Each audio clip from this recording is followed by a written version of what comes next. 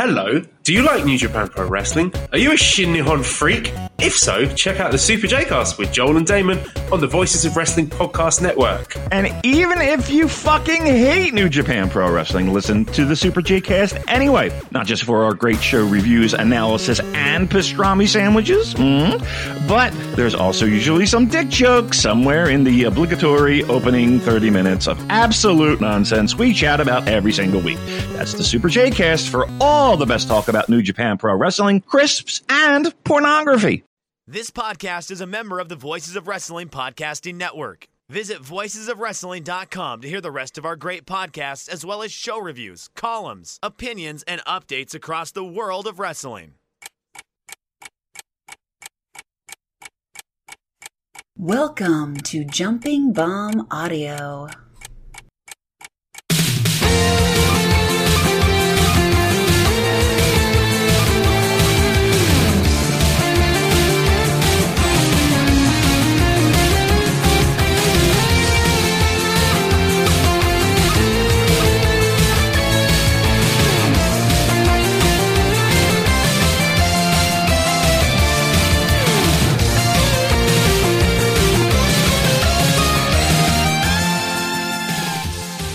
Hello and welcome back to Jumping Bomb Audio, the #1 podcast all about the world of Joshi Pro Wrestling. My name is Taylor and I am joined, as always, by my co-host and good friend Kelly. Kelly, we've reached the end of another year of wrestling. We did it. We made it through, and guess we're just going to start another one next year. Hopefully, as we always hope with the end of every year, hopefully next year will be even better than this year. Yep. But hopefully by the end of next year, I really have my fingers crossed, and maybe I'll jinx the whole thing right now. I'm hoping next year at this same time when we're doing the year-end reviews, we're saying, wow, isn't it great that early in 2023, every pro wrestling show allowed cheering? Taylor, I regret to inform you that you just created COVID-20. Yeah, I probably did, but that's my hope. I would love to host a podcast about wrestling where wrestling is able to do full wrestling shows. That would be nice. It's been nearly 3 years of doing this, and we're still doing this shit. So it's hard to believe. Probably if you go back to like episode 10, I'm like, oh, I can't wait for cheering coming soon. And here we are, episode 71. And still waiting. We've gotten some. Yep. Gotten some Tokyo Joshi shows and some other shows. But my fingers, I cannot cross my fingers any harder that next year is the year. I believe. Yeah. You have to believe. Because I think what else happen. would you do? Yeah, I mean, I certainly hope. If it hasn't happened next year, it will never happen. Pretty much, yeah. Okay. So this episode is going to be our year in review episode. We're going to talk all our awards, all the categories, everything you want. Match of the year, wrestler of the year, and all the way down. But before we do that, we got to get in the plugs as always. Follow us on Twitter at JBombAudio. You can follow Kelly at Comic Geek Kelly, and you can follow me at Taymambo. Subscribe to us on your podcast app of choice, and if that app of choice happens to be Apple Podcasts, we'd really appreciate if you gave us a 5-star rating and review. And if you're feeling extra generous, you can donate to the show at redcircle.com/shows/jumping-bomb-audio. So let's get right into it. We're going to be doing the awards, but Kelly, first, what were your thoughts on the year overall? It's weird. It's a year that, like, there's a lot of good. There's a lot of really good stuff. But also there isn't like that one crystallized match that'll just like, this is a classic. It'll remain in my brain forever. And just, I don't know. This year there wasn't that moment where it was like, because last year I had the Chris Brooks Lulu Pencil match where it's like, yep, this is a classic. This is one of my favorite matches ever. I'll remember it till the day I die. This year there was a lot of great stuff that I went through my notes and I had zero recollection of, and I had to go back and rewatch for this. So it's just, it was a weird year. Overall good, but I also forgot a ton of it. My strongest feeling personally, and I felt this in the middle of the year as well. So I sort of started feeling it partway through the year and then it didn't go away, was that I really felt, and I'm sort of spoiling generally some of our picks here.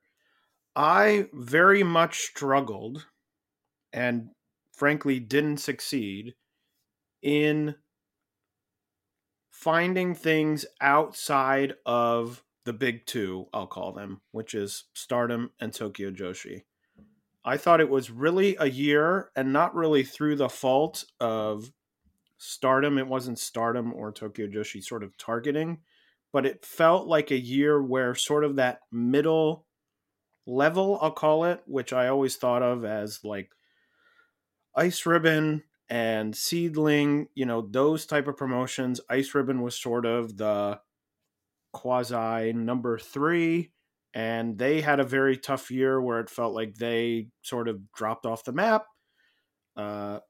Seedling, who had had many years of sort of these very long, interesting storylines that were getting paid off, felt like they sort of struggled with Nanai leaving and some injuries. So it really felt like that middle level disappeared to me, and it felt very much like Stardom and Tokyo Joshi way up at the top, and everything else very separated, sort of in another place. I don't mean to say like at the bottom as if they're terrible, but in terms of the memorable things, the last 2 years we've done this, I've always had some non-Stardom and Tokyo Joshi matches make my top 10, and often very high. Last year I had the Gaia main event as my number 1 match of the year. This year there was a lot of good stuff, but nothing that cracked into that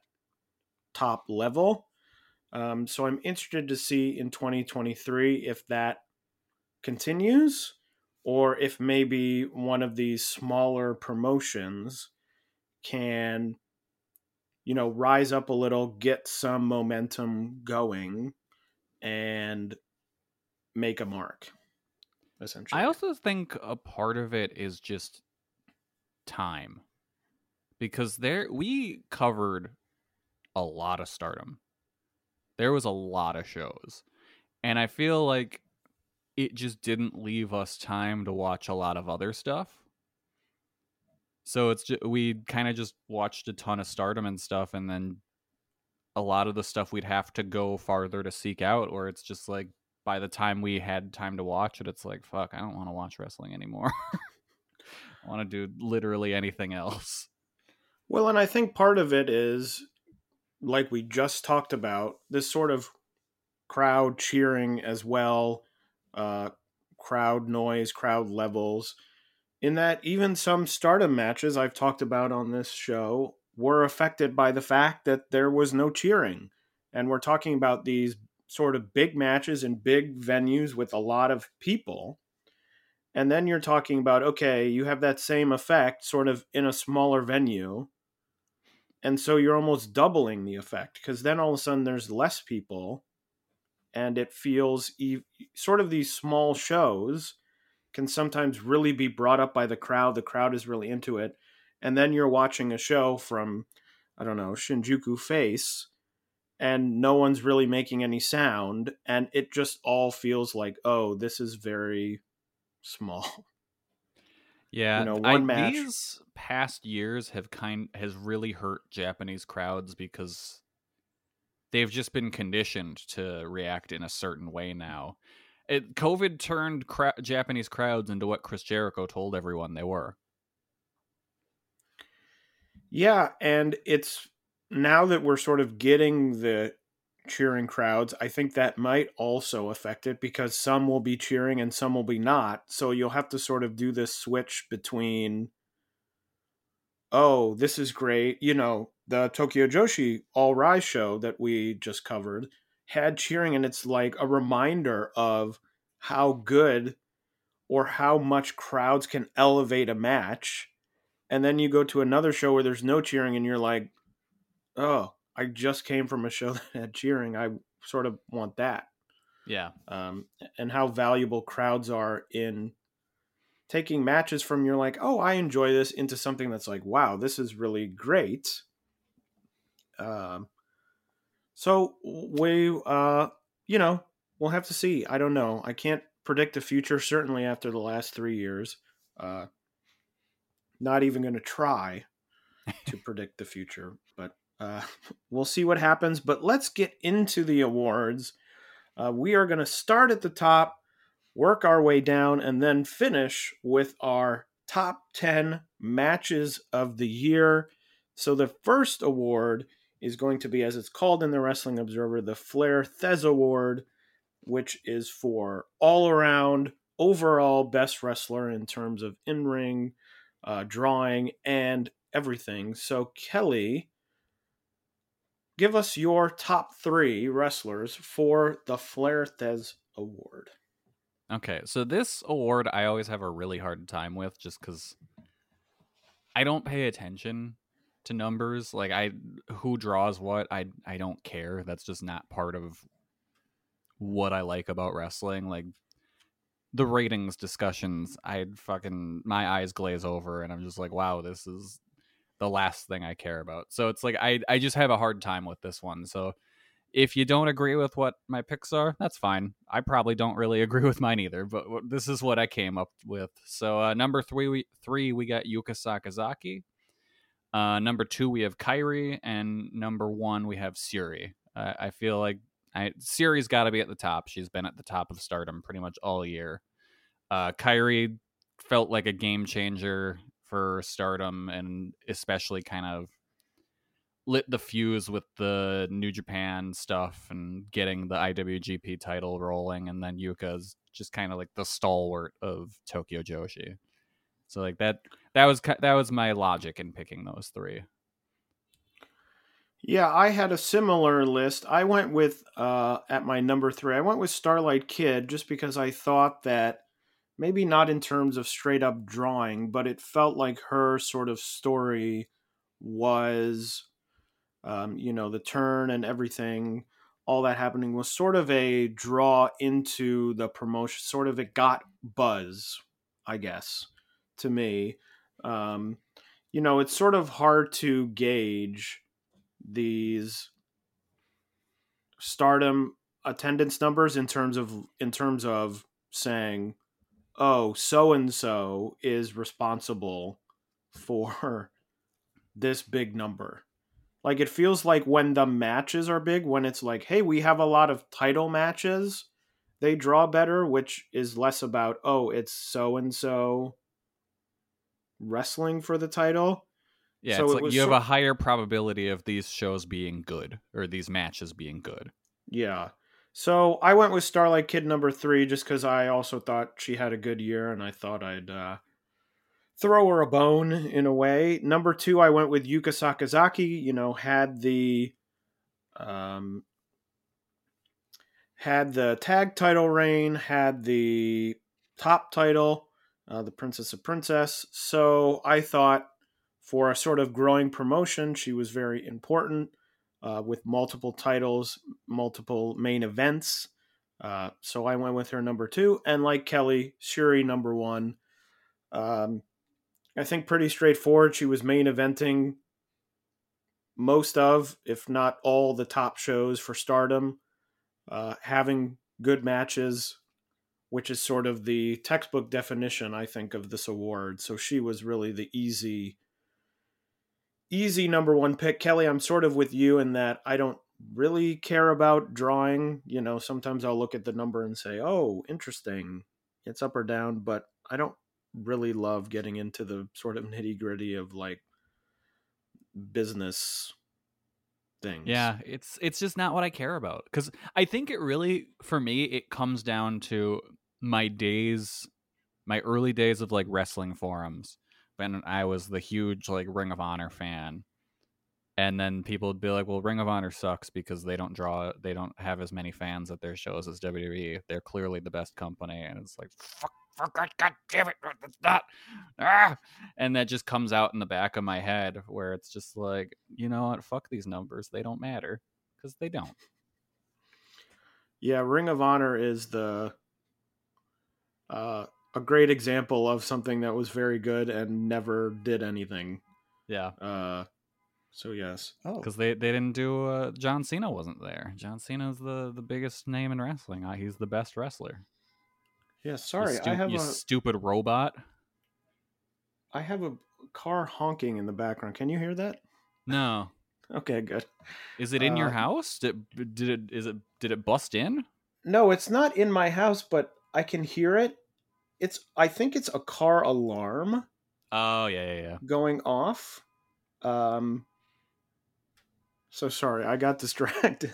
Well, I think that's better than like if a goose was in your house and was honking. Sure. Aren't geese very aggressive animals? Oh yeah.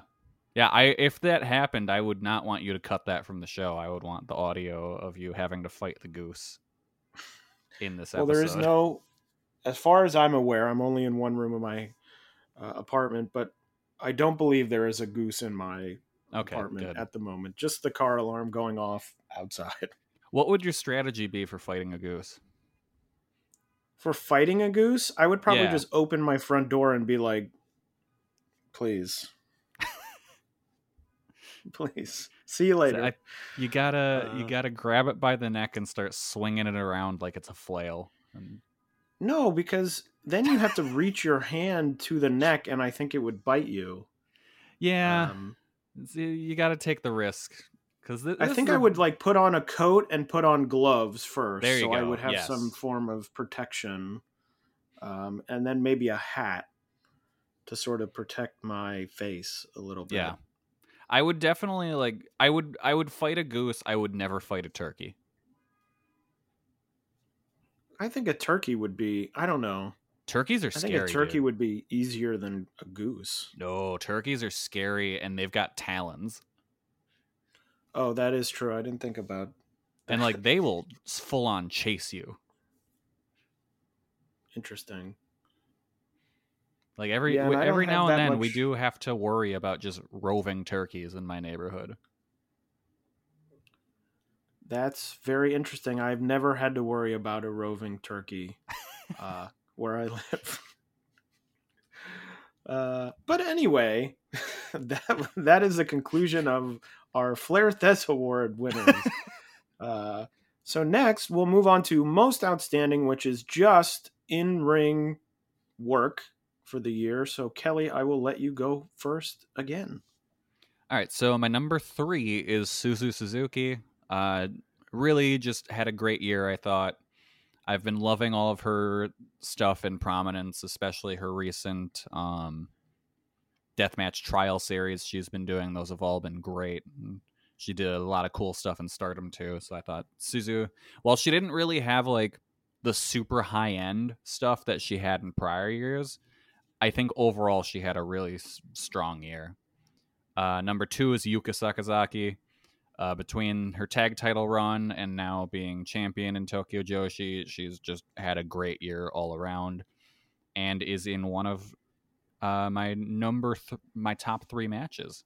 I'm not going to spoil which one, but she had a really, really good match that I love this year. And then my number 1, someone who I think really is kind of a dark horse for having just a great year. And I didn't really think about it at all until I was laying out this ballot and looking at it. Asuka had a tremendous year. She had some really good high-end matches. She did a lot of great stuff in DDT, especially this year. She had a great tag title run with Mao. She was in that mixed tag opposite Jun Akiyama. That was really cool. And just overall, you get an Asuka match, you know it's going to be great. So yeah, she stood out the most to me when I was kind of going through my notes for the year. So number one, most outstanding, was Asuka. Well, we have two totally different lists here, which is very exciting. I went number 3. I went Shuri. As I said, she was my number 1 on Fleur Thez. She had a great in-ring year with lots of opportunities, main eventing a lot of these shows. My number 2, I went with Miyu Yamashita, which is always one of those. I was sort of putting together these lists, and I was like, okay, who do I want to put on? And then you sort of look at Miyu's year, and it's like, once again, she had a fantastic year, which you'll hear more about later in the show.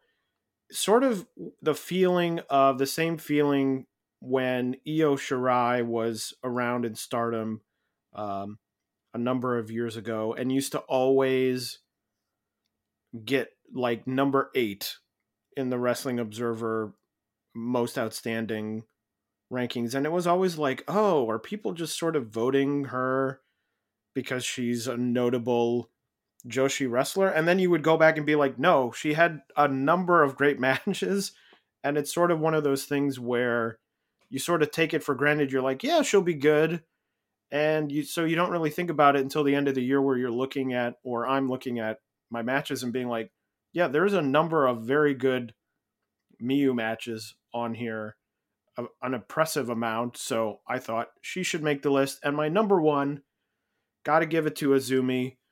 My favorite wrestler of the year, had a great year with the high speed title. I mean, I think every month went out on the big Stardom shows and had a high quality match highlighted by some big matches, which we'll talk about as we're running up our match of the year list. But that was the easy one. I sort of was like, okay, I know Azumi will be number 1. Who is 2 and 3? So I am giving it to Azumi for most outstanding. So that is our most outstanding 6 wrestlers there, which is hard to believe. Usually we have at least one crossover vote. Yeah, no, that was kind of surprising. But just speaks to a lot of good wrestlers out there having good years. The next award is Tag Team of the Year. I'll kick off this one I will upset Kelly with this one. I went number 3. I went the Meltier team, a team I know Kelly is very anti. I don't like them. But just felt like, I don't know if it's sort of like Tag Team of the Year, even though their actual tag team work, I'm not like, they blew it away, but they felt sort of like 2 big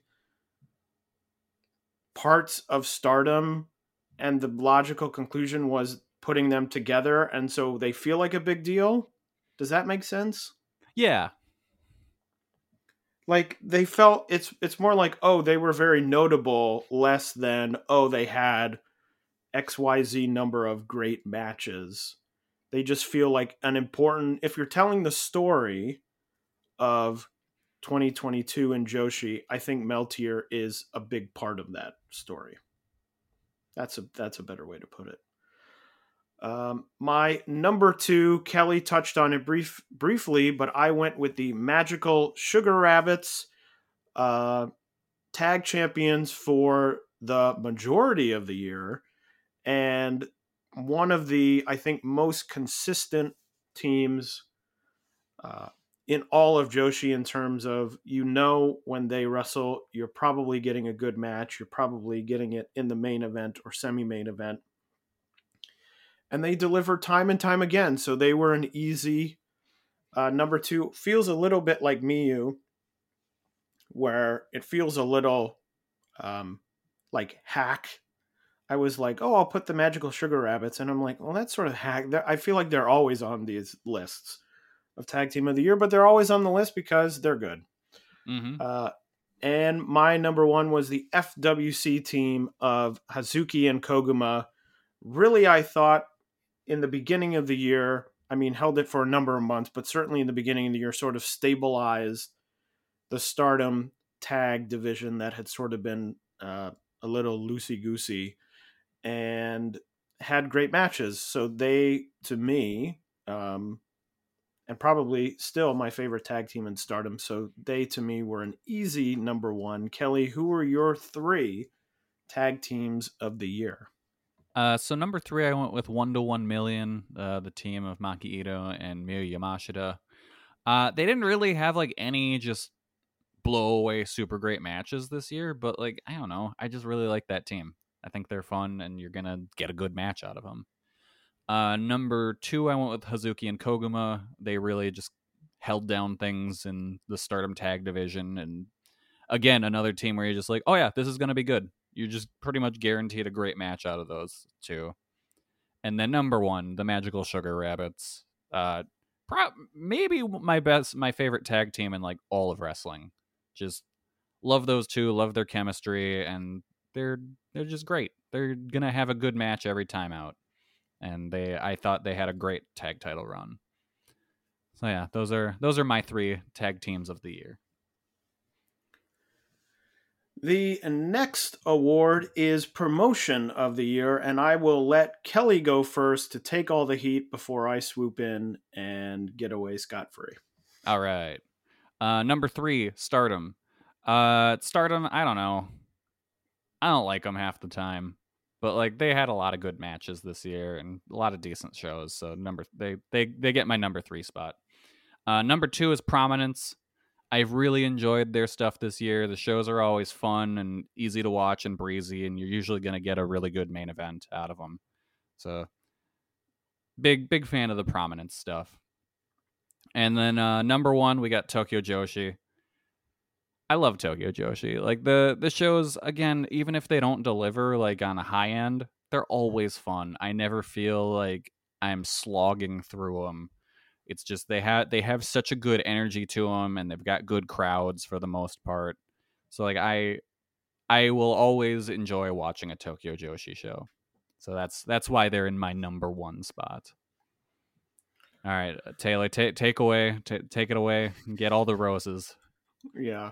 So, I mean, frankly, I talked about this at the beginning of the show when we were talking the year overall, but really it felt like a Stardom Tokyo Joshi year to me. So, number 3 for this was, frankly, a struggle. I thought about putting Sendai Girls because I liked a lot of what Sendai Girls did, even though it was sort of very infrequent in terms of delivering sort of the bigger shows that made me go, oh, wow. You know, they had the show in July and then the show a few weeks ago that I thought were really great. I thought about them. I didn't include them. I actually included a promotion that I haven't watched this year, but which is sort of weird, but feels like it's been getting a lot of buzz. And I have made a pledge to catch up, which is Actress Girls.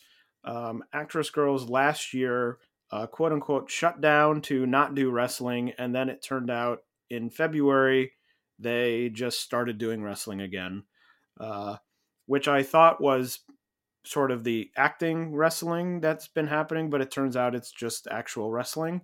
And it's gotten a lot of buzz, and a lot of people are very excited about it. If you go to the Voices of Wrestling Discord, there's always talk going on about Actress Girls. So I thought, you know, there's always usually one promotion that sort of gets a little bit of buzz. I thought that was Actress Girls, but could have easily also put Sendai Girls in this spot. My number 2 was Tokyo Joshi, a great year for Tokyo Joshi. Probably could have been number 1, but I'd like to see some, as we always talk about on the show, I'd like to see some different faces at the top of the card, which hasn't happened yet. I think if they would have pulled the trigger on one of them, I might have been tempted to put them number 1, but that's sort of the fatal flaw that I'm holding out on with them. And then my number 1 was Stardom. You know, anyone who listens to this podcast knows that, you know, I certainly don't think Stardom is a flawless promotion with no issues. But sort of looking back at the year overall, I mean, they ran a high number, and we'll see this in some other upcoming categories. They ran a high number of excellent shows. They feel like a big deal promotion. They grew another year. They now have the IWGP Women's title and things like that. They ran some very big shows. I think personally, I'd like to see them still sort of tighten up the running schedule. It still feels from time to time like they are running shows purely for business reasons, which is probably why they're running all their shows. And people are going to say, well, it's a business, they're trying to make money. I understand that. But there's just times when I'm like, oh, it's another show. Why is this show happening? Because they need to they want to run here. It feels like when they build to a big show, those shows always deliver. And they have a super talented roster. So to me, they were an easy number one, even though I do have my qualms with them from time to time. The next award is going to be Feud of the Year, a category I always struggle with. And Kelly really picked a good one. So I will let him go first. This is one I really struggled with trying to pick because I really couldn't think of any that I thought were great this year. And I ended up going with Julia versus Suzuki because it's kind of just been boiling in the background throughout a good chunk of the year. And it's like we haven't gotten a conclusion to it or anything, but I really liked what they did with it. I liked how they brought in like the real life feelings and stuff to it. And those two have such great chemistry. So all the Donna Del Mundo versus Prominence stuff really landed for me. So, and I think it just connected on a level for the feuds that I don't really think anything else did for me this year. So that's why I ended up on Julia versus Suzuki.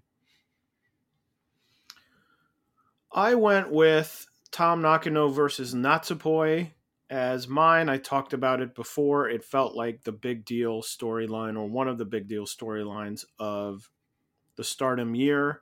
I mean, I think the thing to me is always that in my mind, sort of the way I think of Feud of the Year is I'm like, okay, it's something that has to have, lasted for 6 months, just because that's the way I think of it, even though so few feuds happen over that long span of time. And I'm talking about like in all of wrestling. I always struggle with this category because I always think of like, oh, a great feud is one that lasts many matches and back and forth. And there really aren't that many examples anywhere of things that happen for such a long span of time to sort of satisfy that weird criteria I have.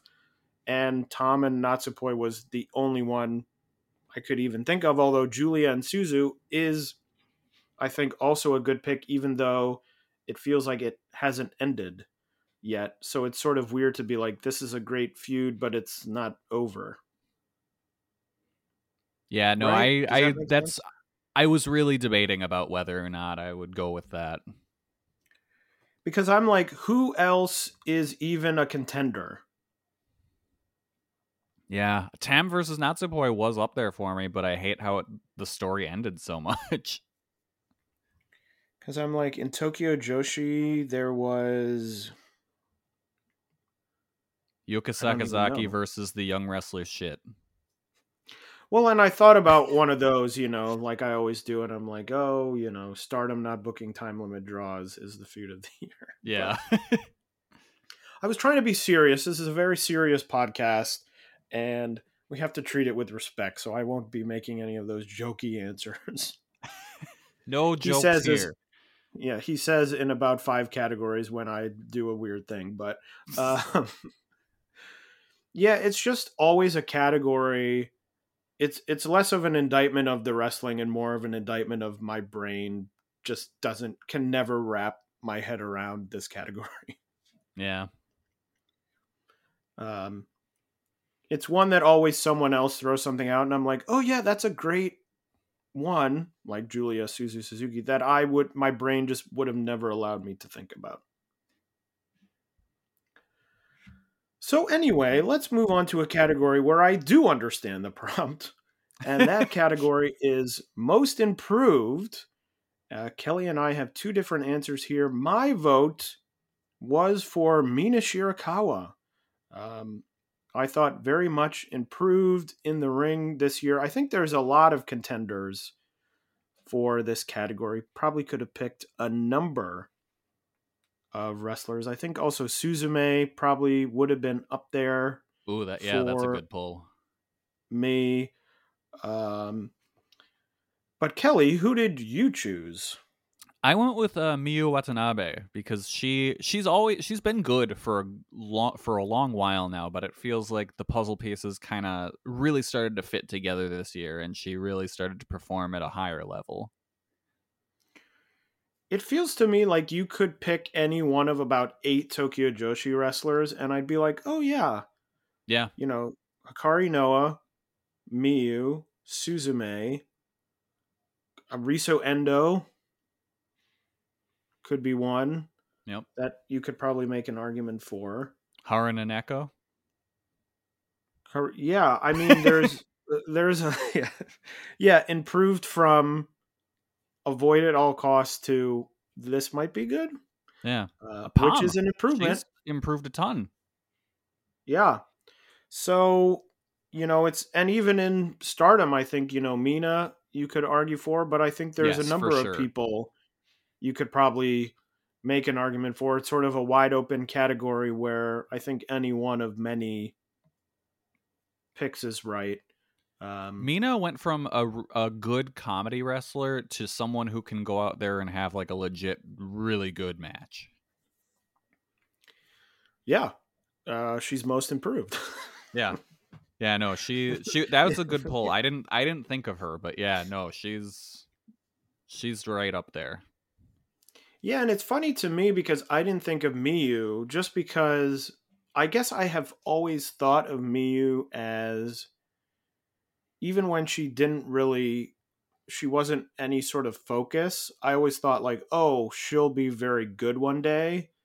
So I guess it's an improvement where I'm like, of course she's gotten better because I thought she would. Yeah. It's like a surprising improvement over an expected improvement. And in my mind, I just think, okay, most improved is like, who was I most shocked by got better. And that was Mina, but Miyu is a good pick as well. The next category is most charismatic. And once again, Kelly and I have two different picks. My pick is Unagi Sayaka. I just think she's a lot of fun. I don't know. Is she most charismatic? I mean, she is charismatic. But I just think she's sort of goofy and weird, and I enjoy watching her. And I think she could also be someone in the most improved running as well. Definitely. So I enjoy her in the ring, but also out of the ring. I think she's a lot of fun. So she was my pick. Kelly, it looks like you have flouted the rules here. I know. And chosen 2 wrestlers. I couldn't pick. I had 2. I went with Asuka and Starlight Kid. Starlight Kid, I would almost put as most improved, most charismatic, because the heel turn really just unlocked something in her where she is just she's super charismatic. She's gets the crowd into the matches. She's always doing something. Like, she's great. Like, it was one of those where it's like, oh wow, this has been here this whole time, hasn't it? And then Asuka's just Asuka. She's fucking great. Like, just super easy to get the crowd into a match and all that kind of stuff. Only 2 categories after I said this was a very serious award show. I know. And you pull this. I'm sorry. If you had to pick one, pick one. Starlight Kid. Yeah, there we go. I don't know why. That's fine. But another one where I think there would be probably a lot of, I mean, like Julia, of course. Oh, yeah. Can always do it. I mean, Tom has a charisma. I know that you've been anti a lot of that, but she's very charismatic. I like Tom on her own. Whatever reason, Meltier just rubs me the wrong way. I don't like it. I don't like the entrance. I don't like that they're friends now. Just the whole thing. Don't like it. I like both of them a lot separately. Together, no. Mm-mm. Take those All stupid right. crowns off. Well, Kelly, we've been doing a lot of disagreeing, so let's do some agreeing in this next Yay. category. The category Best Technical Wrestler. And Kelly and I have the same pick. Spoilers. Kelly, you want to say who we both picked? It's exactly who you think it's going to be. It's Siri. Like, what other option is there, you know? I mean, Chihiro Hashimoto? Maybe, but not really. Yeah, like I don't. There's no one you can put up against Siri in this category and be like, and even really have it be like a tough decision. What about Palm Harajuku? Oh God! All right, changing my answer. It's Palm. Delete. Yeah, I'm just like, is there really even anyone? I'm sort of trying to run down. I can't even think of anyone. No. So that's that. It's Shuri. And speaking of agreeing, Best Brawler. Kelly and I both picking Suzu Suzuki. Although I think you probably could get a couple of other nominees in here. But I think it was Suzu. I think she got a bigger platform with the Stardom stuff and the Prominence stuff. And just feels like the logical answer. Yeah, I think another option would be Julia. I think she's I think a lot of people don't really think of her as a brawler, but she 100% is and is very good at that style. So I think she's a number 2 for me. But Suzu had a great year. Like I mentioned before, her deathmatch series in Prominence has been great. She's been having awesome matches against some of the top stars in deathmatch wrestling. Yeah, it feels to me a bit going through these awards. I didn't have Julia for anything. Yeah, I kind of think part forgot of about that her. is it feels sort of like Julia's year is next year. Yes. I mean, I don't know that anyone would disagree with me. I think she's going to beat Shuri and become champion, and that's probably going to be her year. 2023 will be her year because, as we've seen, once you win the title in Stardom, you hold it for a very long time. Yeah, 100%. Next year is her year. So it just feels like she had a good year, but it feels like a preparation year where it wasn't like, she's the best of the year, but it feels like she was good to lead to something else, which will be in the future. Yeah. Best flying wrestler, Kelly and I picked differently, although closely related. I'm surprised we don't have the same answer on this. Well, I have a reasoning for mine, and I'll let you go first. Okay, so best flying wrestler is Azumi for me. Her high-speed title run has been incredible. And yeah, she's so good at that style. She's one of the best wrestlers in the world. And she doesn't really get the credit for it, I don't think. But yeah, she's easily one of the best and is the best flying wrestler to me. I went with Starlight Kid only because Azumi is a good pick. I could have picked Azumi, but it felt like I gave Azumi number 1 in most outstanding. So I was like, there's your plaudits, your awards. That's understandable. And I felt like Starlight Kid did have a big year. So I was like, well, I'll give it to Starlight Kid because she was also very good. I mean, I think they're sort of the only 2 contenders. I mean, I guess like Yuka Sakazaki would be a contender. Yeah. Asuka. She's kind of leaned more into like a hard hitting style. Yeah. But I'm talking like there aren't that many contenders, so if you wanted to sort of like fudge it, yeah, you might be able to be like, Yuka or Asuka or That's all I have. But yeah, I did Starlight Kid mostly because I wanted to give her another nod, because I think she had a really strong year. I think she was one of the highlights of Stardom. So wanted to recognize her again for her excellence. Here we go. The next category is the Wrestling Observer category, most overrated, which in terms of the Wrestling Observer means most overpushed. And I will give the long-time listening audience a few seconds to shout out the name that both Kelly and I picked, because I think it's going to be very obvious Yeah. who we picked. And I know how very, very strongly Kelly feels about this person. So I will let him announce the quote-unquote winner of this category. The number one undisputed most overrated from the Jumping Bomb Audio Joshi Pro Wrestling Awards in 2022 is Saya Kamatani. Why? Why is she being pushed so hard? I don't understand it.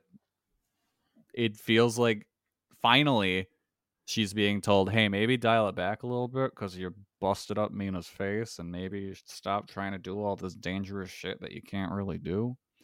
So maybe we'll finally see an end of her reign of terror. If you want to hear both of us kind of go off more, just listen to like the past 2 episodes. But yeah, Saya most overrated / overpushed by a wide margin.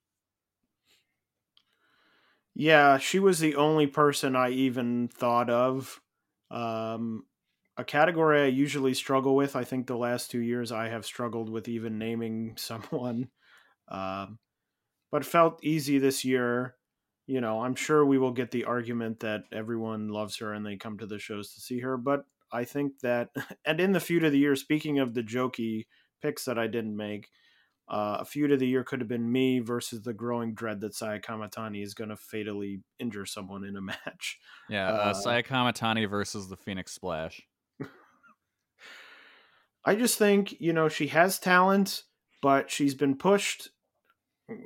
I don't know why I'm even saying this. This is just like repeating the things we've said in the last 2 weeks, but I just think in a too high position and has sort of been crystallized into her stuff earlier than she should have been. Saya Kamatani don't do 2 apron bumps challenge. I mean, other contenders are, I don't even know. I don't know. Yeah, I got nothing. Like I said, I always struggle with this category. I ended up with 1, so I can award it, and I can't think of anyone else. Now, on the flip side, we have most underrated, which also could be called underpushed.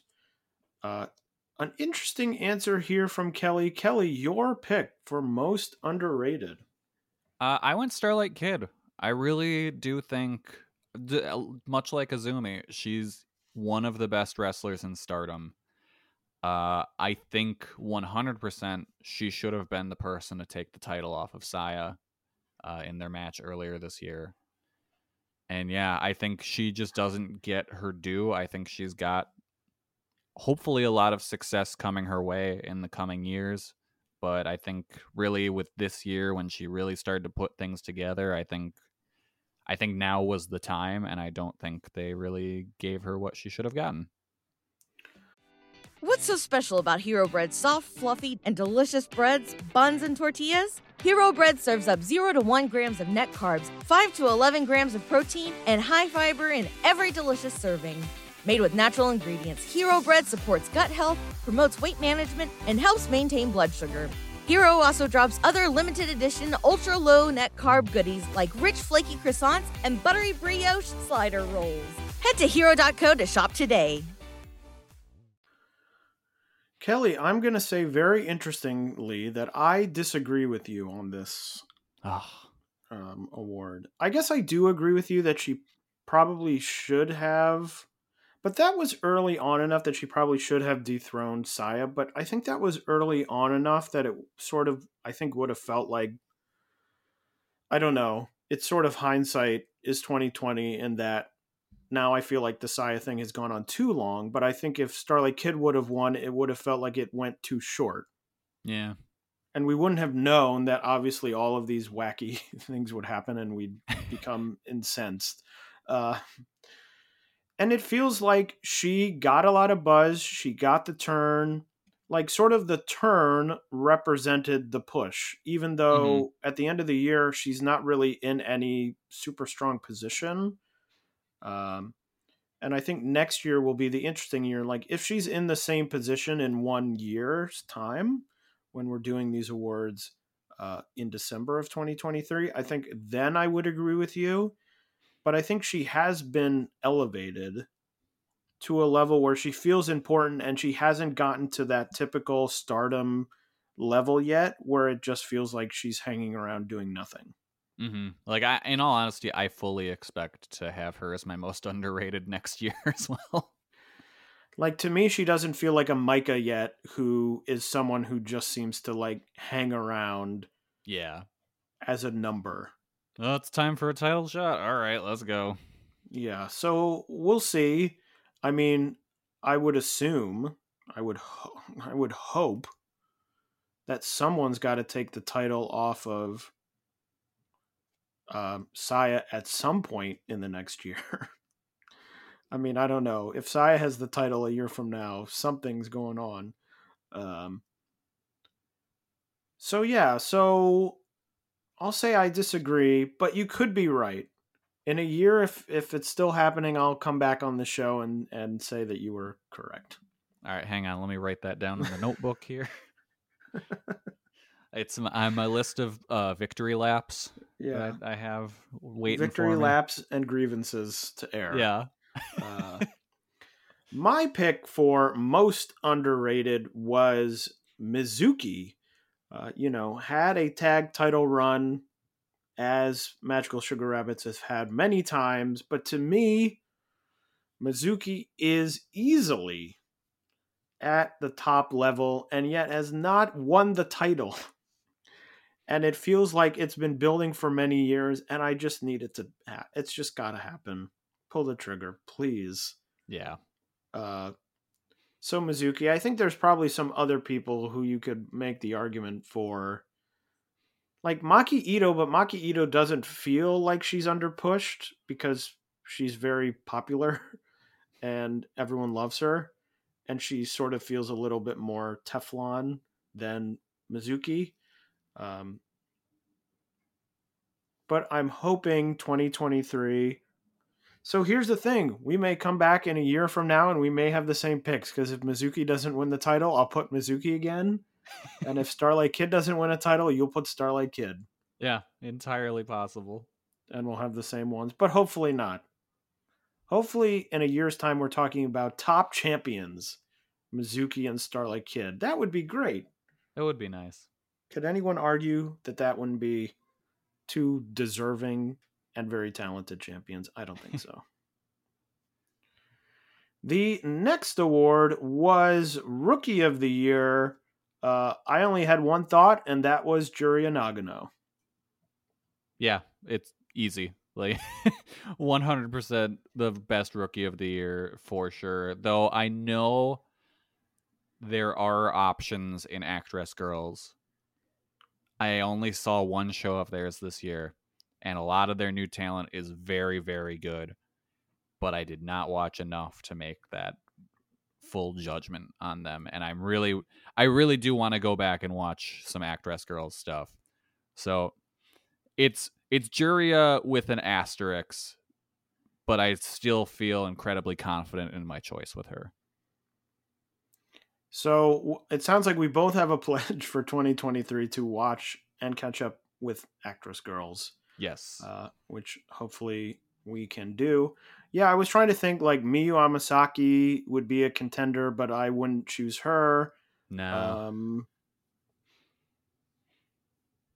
there are probably some other people I'm forgetting, but I can't I even think really think of Miyu anyone. Yatsuba from Choco Pro / Gato Move looks very good. I wouldn't put her above Juria at this point, though.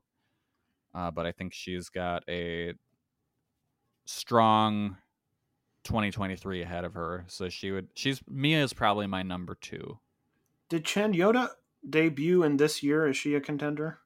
I don't know. I don't know if she's been around prior, but I think I don't she know might be from this year.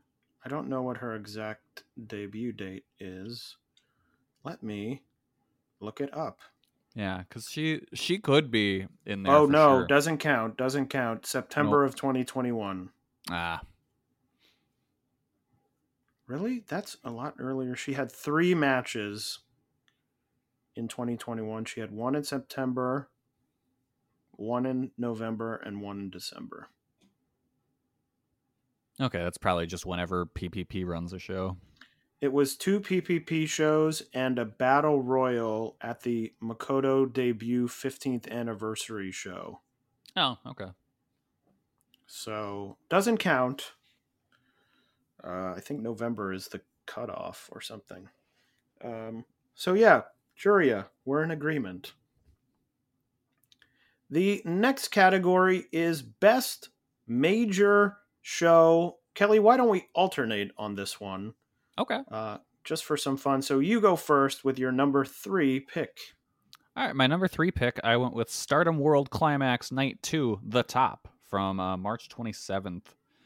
This show, once I looked back on my notes, had 4 matches that I went 4 stars or higher on, with Kairi versus Starlight Kid, Down Del Mundo versus Prominence match, Saya Kamatani versus Tom Nakano, and Siri versus Mayu Iwatani.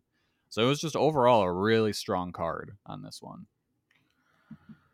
Well, funny enough, I went with Stardom World Climax Night 1 from the day before.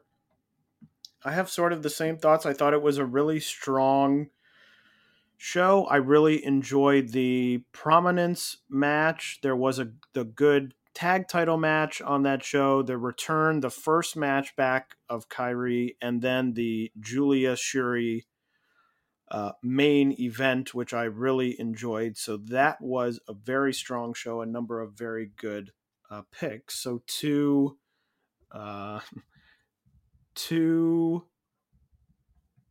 good shows back to back. You picked one, and I picked the other. So Kelly, what is your number 2? Did I distract you by what I was typing? Yes, you did distract me. If you could tell, Kelly is typing notes for an additional award, which I'm sure everyone is looking forward to in our notes as I'm speaking, and I'm looking directly at them. So, Kelly, what's your number 2 best major show of the year? My number 2 was Senjo Chronicles from Sendai Girls on July 10th, 2022. I don't know why I said the year. Of course, it was 2022. This show had a good undercard, but was really held up by its top 2, which was Dash Chisako versus Suzu Suzuki in a hardcore match, and then for the title, Chihiro Hashimoto versus Asuka. 2 really, really good matches that I loved, so that ended up giving this show the number 2 best major show. My number 2 show of the year was Tokyo Joshi Summer Sun Princess from July 9th of this year. A show I really enjoyed. I think the best of the big Tokyo Joshi shows from this year. Very strong up and down. That was the show with Maki Ito and Alex Windsor. That was the show with Shoko Nakajima and Rika Tatsumi.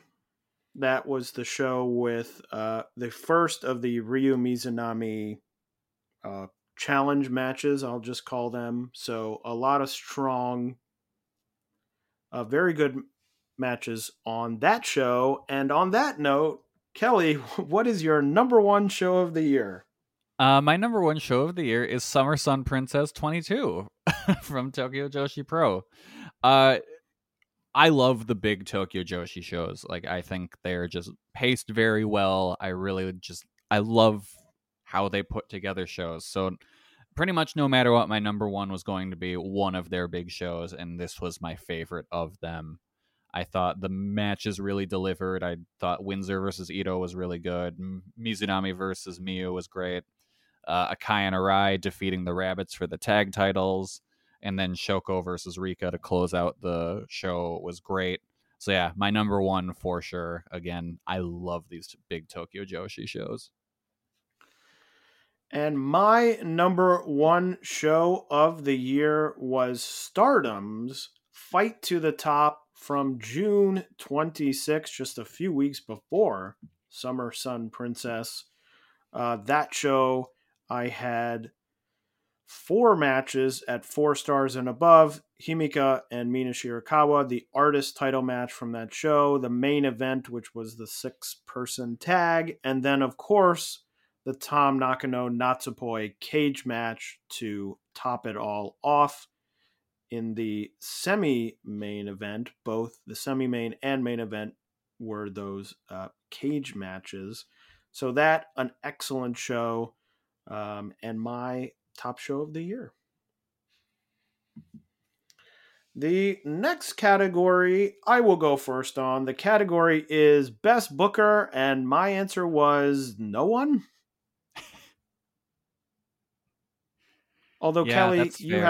have a solid answer. You have a solid answer. I struggled with this. I really did, and then I eventually realized, like, oh, well, this works. I went with Dash Chisako, the booker of Sendai Girls, because she really turned a pretty stagnant promotion around into a show that has a lot of, or into a company that has a lot of shows that are worth watching.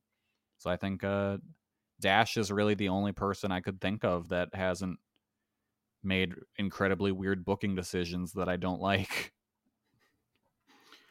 Yeah, I think that is. I didn't even really think of that, but I think that is a good choice. I would not have picked Stardom. I would not have picked Tokyo Joshi. Oh. So my options were limited. A lot of the smaller promotions,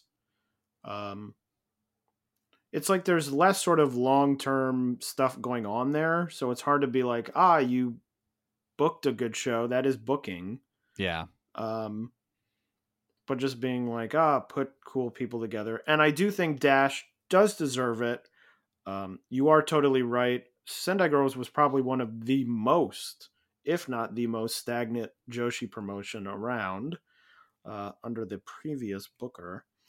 And I think Dash has done a lot to lift it up, especially in the second half of the year, and make it more exciting, have fun matches, sort of work to people's strengths, and sort of normalize a lot of the booking, which was very strangely done for many years, as many people are very aware of.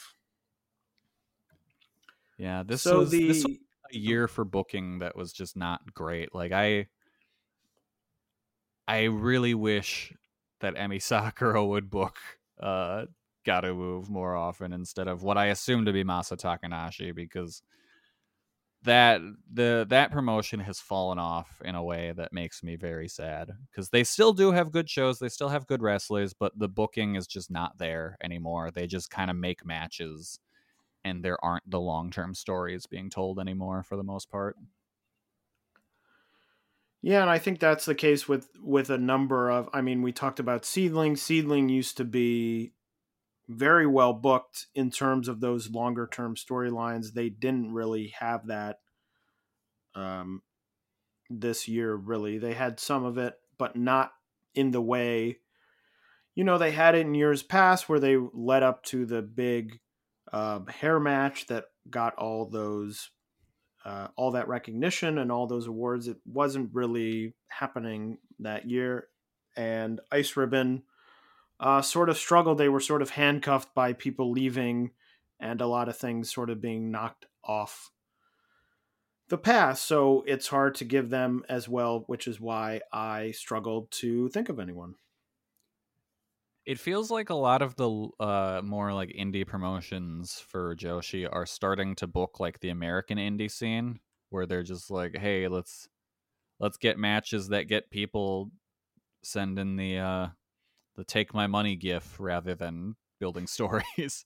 Though I will say, I've heard nothing but great things about the booking of Actros Girls. So that's, again, a blind spot for both of us that I'm sure might have ended up as our best booker, possibly. Again, we'll find out next year.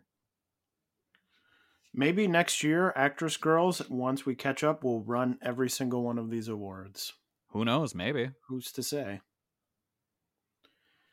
But the next and quote-unquote final category is our top 10 matches of the year. So we will start at 10, alternating all the way up to number 1. So I will start with my number 10 match, Syuri versus Julia. I mentioned it already, from Stardom World Climax Night 1 on March 26th. A great hard-hitting match.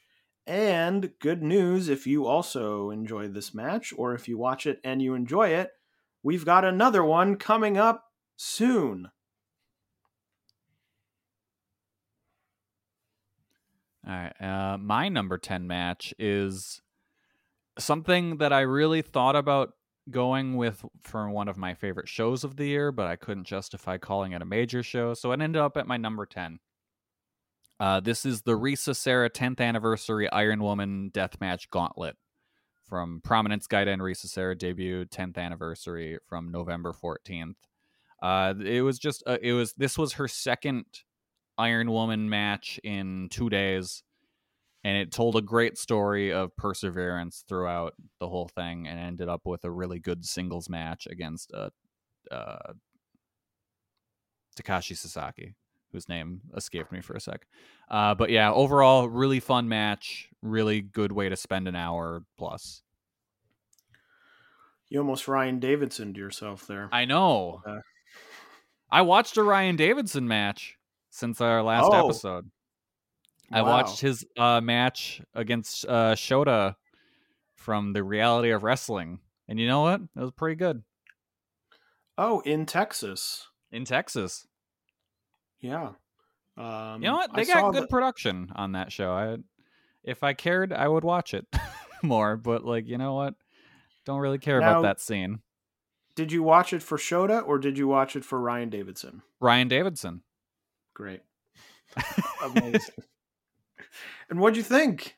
I thought it was good. He looked good.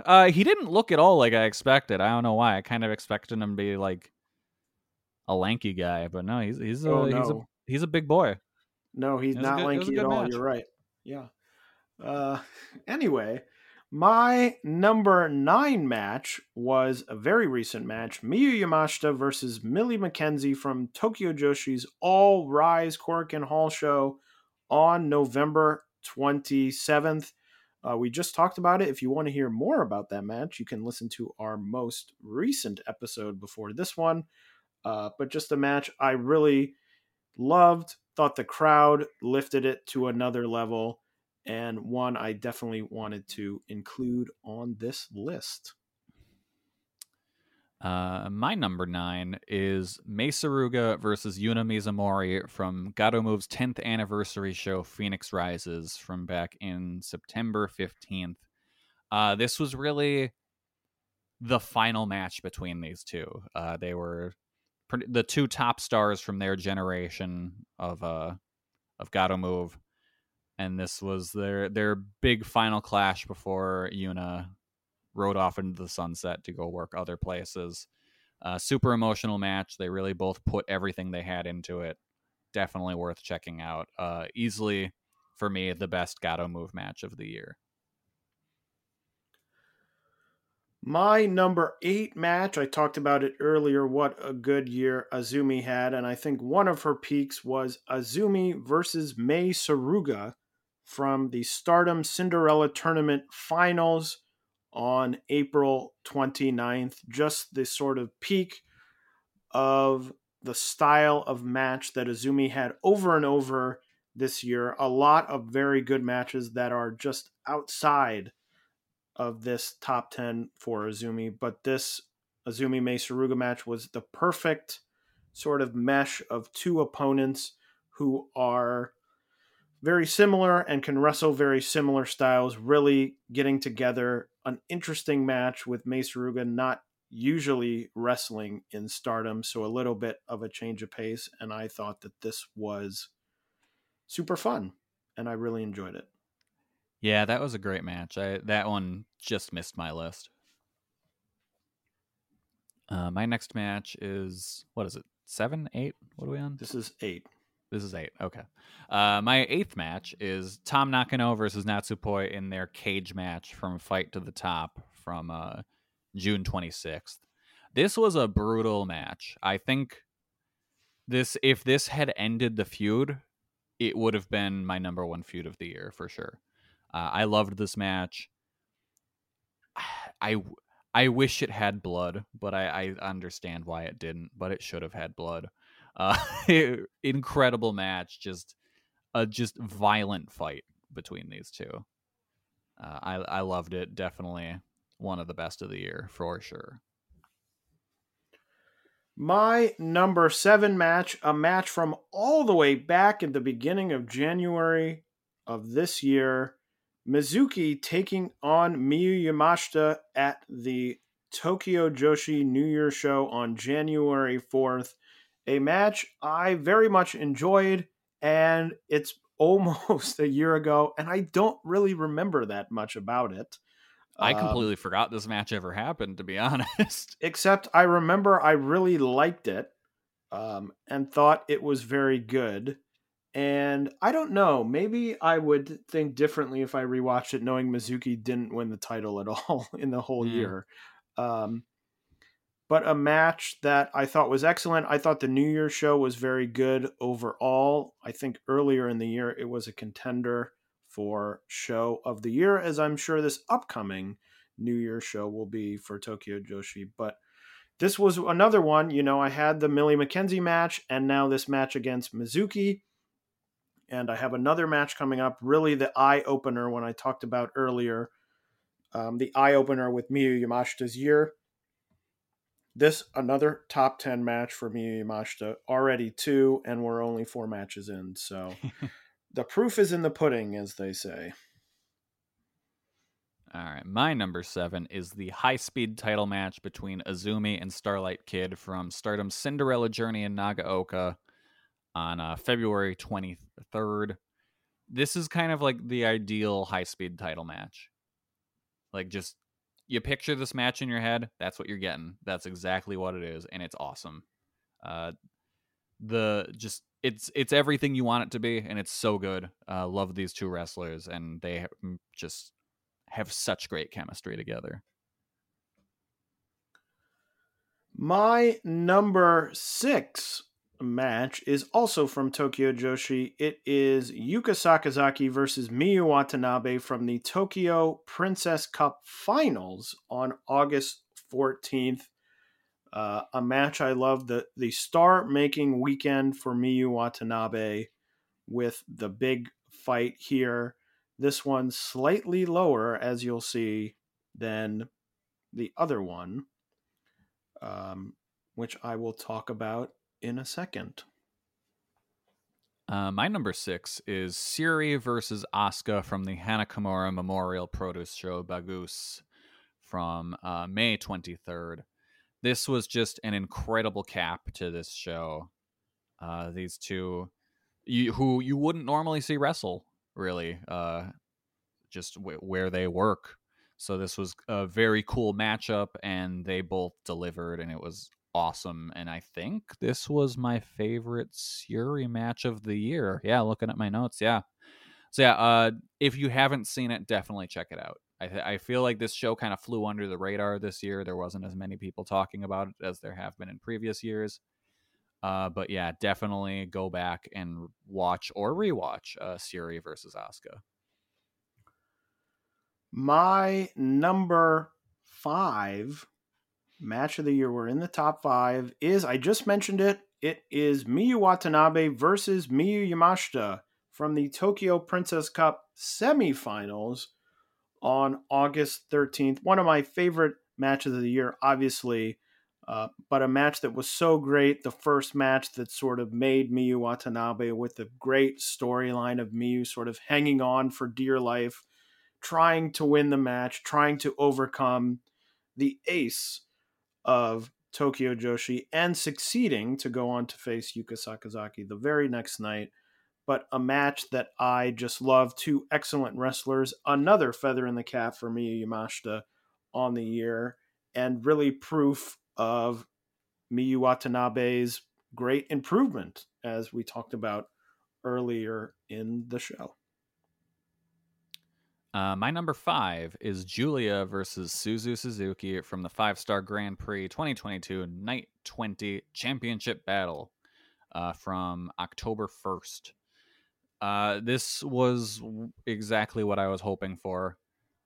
These two just had an incredible match, just super emotional, super hard hitting.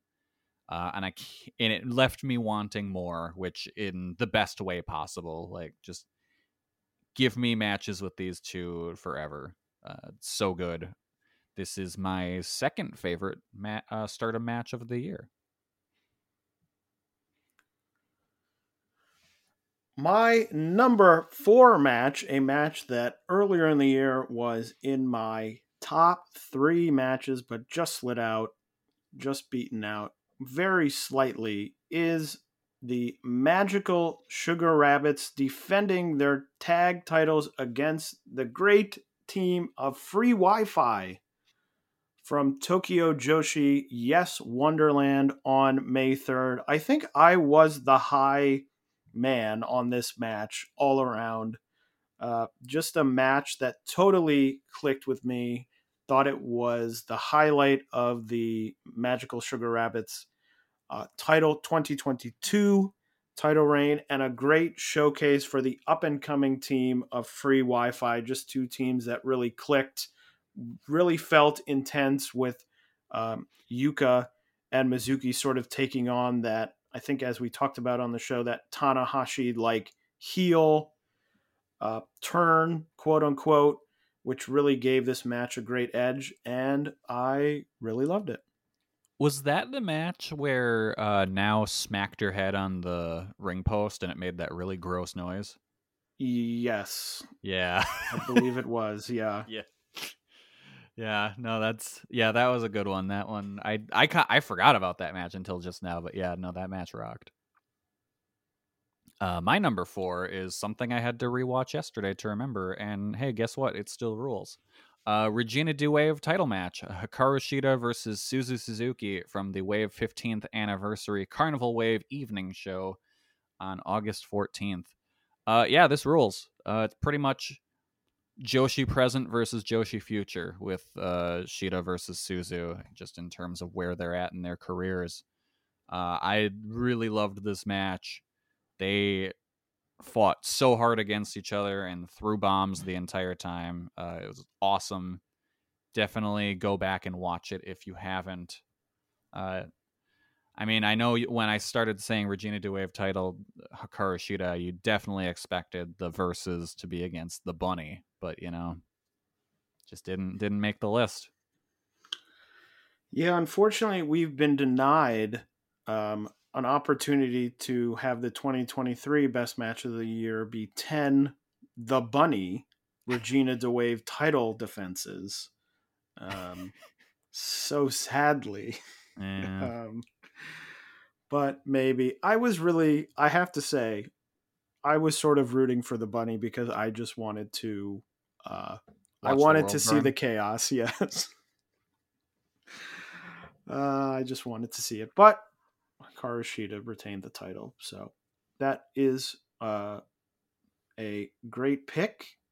And now we are in the top 3 match of the year. My number 3, one I know Kelly vehemently disagrees with, Don't is like it. Saya Kamatani versus Starlight Kid from Stardom Midsummer Champions on July 9th. A match that I went 4 3/4 star on. We talked a lot about earlier about Saya Kamatani, but this was the one match I thought of her year. I think largely thanks to Starlight Kid, where everything really came together. I thought it was an awesome match. I thought Starlight Kid sort of reined in the worst of Saya Kamatani's habits and really put together something that was really good and I very much enjoyed. So that was my number 3 match of the year. All right, my number 3 match of the year is also my number 1 Stardom match of the year. This is the IWGP Women's Title match between Kairi and Mayu Iwatani from New Japan / Stardom Historic Crossover on November 20th. The two pillars of Stardom going at it, and it was just as emotional and as much of a spectacle as you would expect between these two. It's a very good match. I expect this match to end up pretty high on a lot of match of the year lists. And yeah, a really incredible kickoff to the IWGP Women's Title lineage here. So yeah, definitely my favorite Stardom match of the year. My number 2 match of the year was also a Stardom match. It was the previously mentioned by Kelly, Starlight Kid versus Azumi from Stardom Cinderella Journey in Nagaoka on February 23rd. A match between arguably my 2 favorite wrestlers in all of Stardom, delivering the exact match that I knew they could deliver. And you can go back and listen to our review of the show where I talked about they're the 2 best wrestlers. They went out, they wrestled a crazy match. You know, Kelly mentioned that there really wasn't any big sort of standout match of the year. I think had this match been wrestled in something like September or October, I think this would have been that big match of the year. I think it sort of has gotten lost in some of it is just the sheer volume of Stardom shows and Stardom matches, and some of it is sort of the natural way that things that happen in the first half of the year oftentimes sort of get buried by the things that happen in the second half of the year in all of wrestling and all of these sort of awards. But I think that this was just for me the sort of ideal, perfect Stardom style match, and I loved it. I went 4 3/4, and it is my number 2 match of the year. Well, I also think something that hurt it in terms of like widespread match of the year, kind of people rallying around it, is it's the high speed title, and I feel like a lot of people don't treat that as a high level title, so they don't really think of it in terms of that, where it's like, as if that same exact match was just for the main Stardom title, it would have, I think it would be higher up on a lot of lists. Well, I think it sort of got the typical type of promotion that like the quote unquote Joshi match of the year gets, which is like Meltzer tweeted about it, Will Ospreay tweeted about it. Like people outside of the circle of Joshi are like, hey everyone, check out this match, which is often what happens with sort of the big matches. I think it being for the high speed could be, but I think in terms of attracting non-Joshi people to be like, here's the one Joshi match from this year you have to watch. I don't know that they really are like, oh, but it's for the high speed title. Like, I don't care about that. I think of all, and we had many episodes ago when we had some Q&A stuff. I remember someone asked about, what does it take to have a Joshi match of the year? And I think the stuff happening in the second half of the year is incredibly valuable for non-Joshi people, because to go now and be like, hey, Starlight Kid and Azumi had a match, it happened 11 months ago. They're like, oh, meh, I don't know. Like, and looking at the record, like the Voices of Wrestling match of the year stuff, I think every Joshi match that, you know, the years when it was like, oh, the top one is 35 and now it's 22 and now it's 8. I think last year was the first time in my recollection where the top Joshi match took place in the first half of the year. I think. Yeah, that sounds right. Someone can fact check me on that, but it's just one of those things where, and I think this is the case for all wrestling, when people are going back at the end of the year and saying, give me things to watch, I need things to watch, things from farther away feel less important, I think, sort of psychologically. So when you're like, hey, watch this match from February, it's like, oh, this is from like a long time ago. So I think that's probably the thing that hurt it most, because in the moment it felt like a big thing where people were like, hey, where do I see this match? Oh, I'm hearing a lot about this match. But I think it's one of those things where if you can get it late enough, people might go, oh yeah, I can slide that into my top 10, where if it was on someone's top 10, a non-Joshi person's top 10 6 months ago, they may have 8 matches where they're like, oh, I'd rather have this on my list because this is the style of wrestling I like, where in the back half of the year, they'll just be like, sure, I'll throw that on my top 10. And then there's nothing else to supersede it. Yeah. So right. I don't know. We'll have to see. I think it's the first year where I'm interested to see. There doesn't feel like one match where I'm like, yep, this is going to be, you know, last year it was Utami Shuri was the match that it was like, this is going to be the top voted match of the year. I don't know that there's one this year, as you said, where I'm like, it'll be this.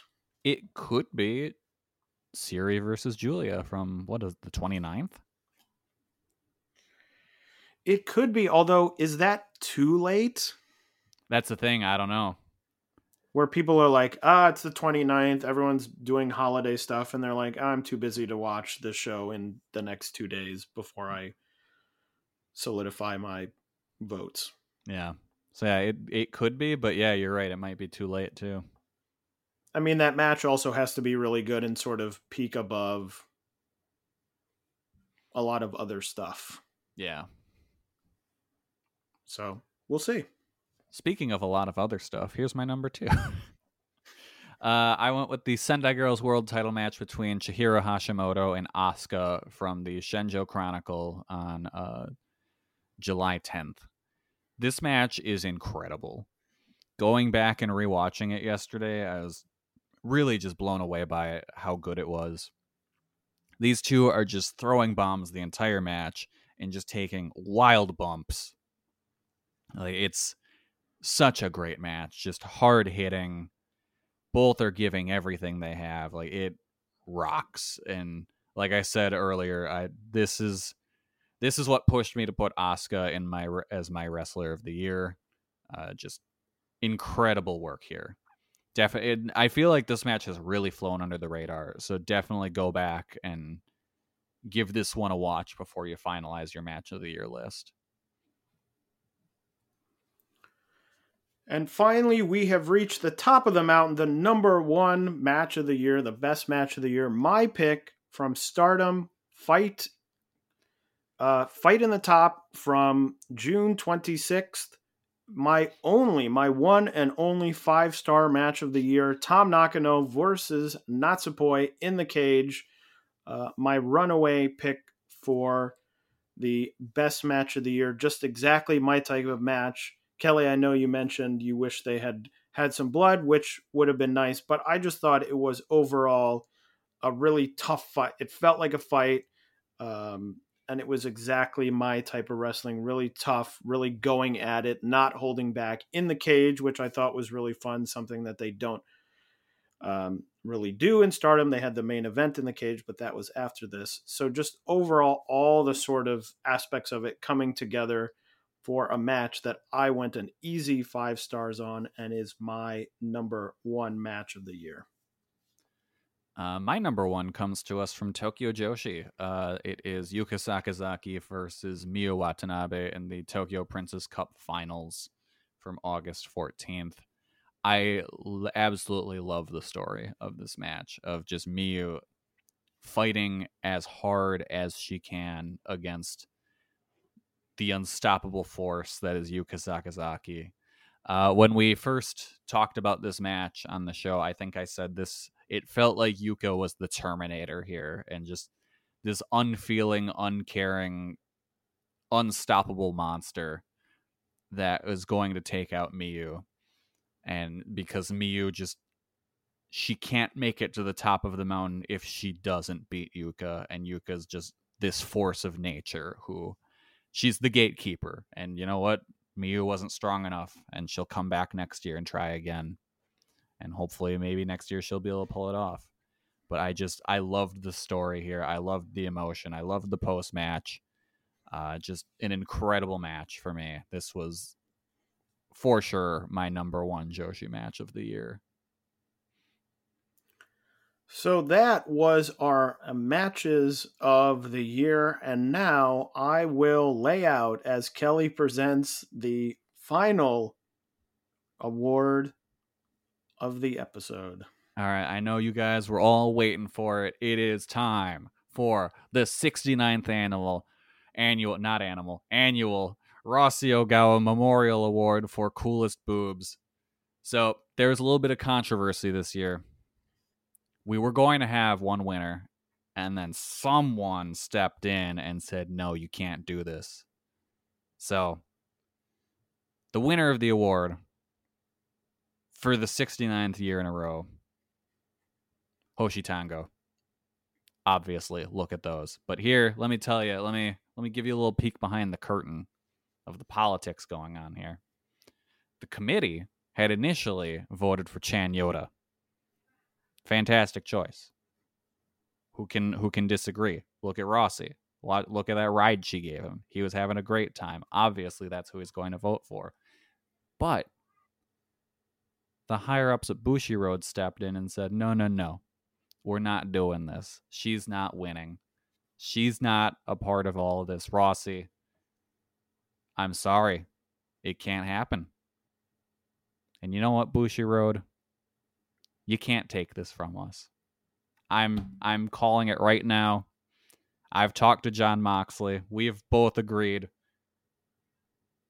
The award for coolest boobs goes to Chan Yoda. She did it, everyone. Round of applause.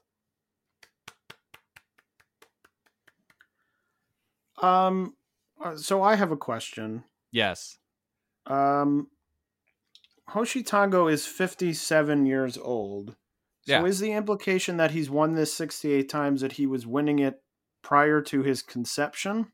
Cool boobs are just, they go outside the realms of space and time. Okay. I think that's a good note to end on. So I just want to say, before we give our final farewell of the year, just as a note, in 2 weeks, we will not have an episode. So this is our final episode for 2022, but we will be back in 2023. But before we go and give our final thoughts, I want to thank everyone who has listened to the podcast, who has listened to the podcast in 2022, who has reached out to us on Twitter or reached out to us in the Voices of Wrestling Discord about the show, compliments, complaints, questions, concerns, any of that. We very much appreciate you listening along with this very silly show. And Kelly, thank you for being here as well. I've had a great time, and I look forward to more great times in 2023. Oh, thank you. Thank you for having me on the show. I love hosting this show. It's always a fun time, and I love all our little gremlins in the Discord. I don't really do much in there, but I lurk. I see what you're posting. And I guess big ups to all our haters, too. Kelly, do you have any final movie review of 2022? Not really. I saw the fourth Evangelion movie in theaters the other day. That was fun. I guess I could leave us on a quick little story. I went to a Christmas party last night, and I don't know. I'm too old for this shit. Me and my friends were just hanging out in the basement while everyone was getting rowdy upstairs. And then some inebriated people came downstairs into the basement and trapped us into a game of Never Have I Ever.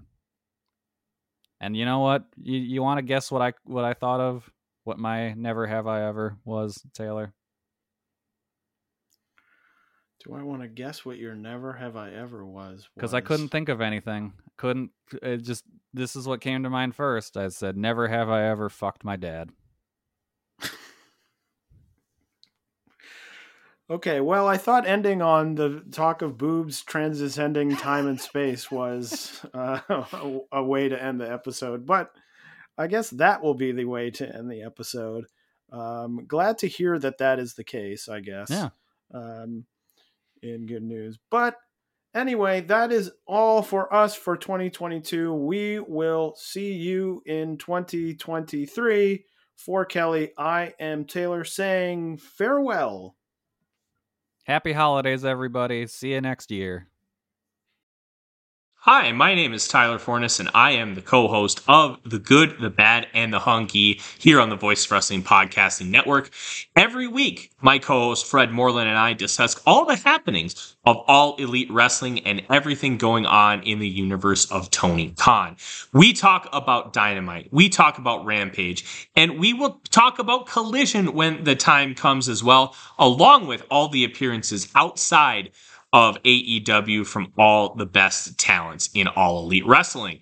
This is one of the more cohesive wrestling companies in the entire world, and we discuss every intricacy about it, including the unique booking of Tony Khan that is both a huge positive and a major detriment. Check us out every single Thursday here on the Voices of Wrestling Podcasting Network.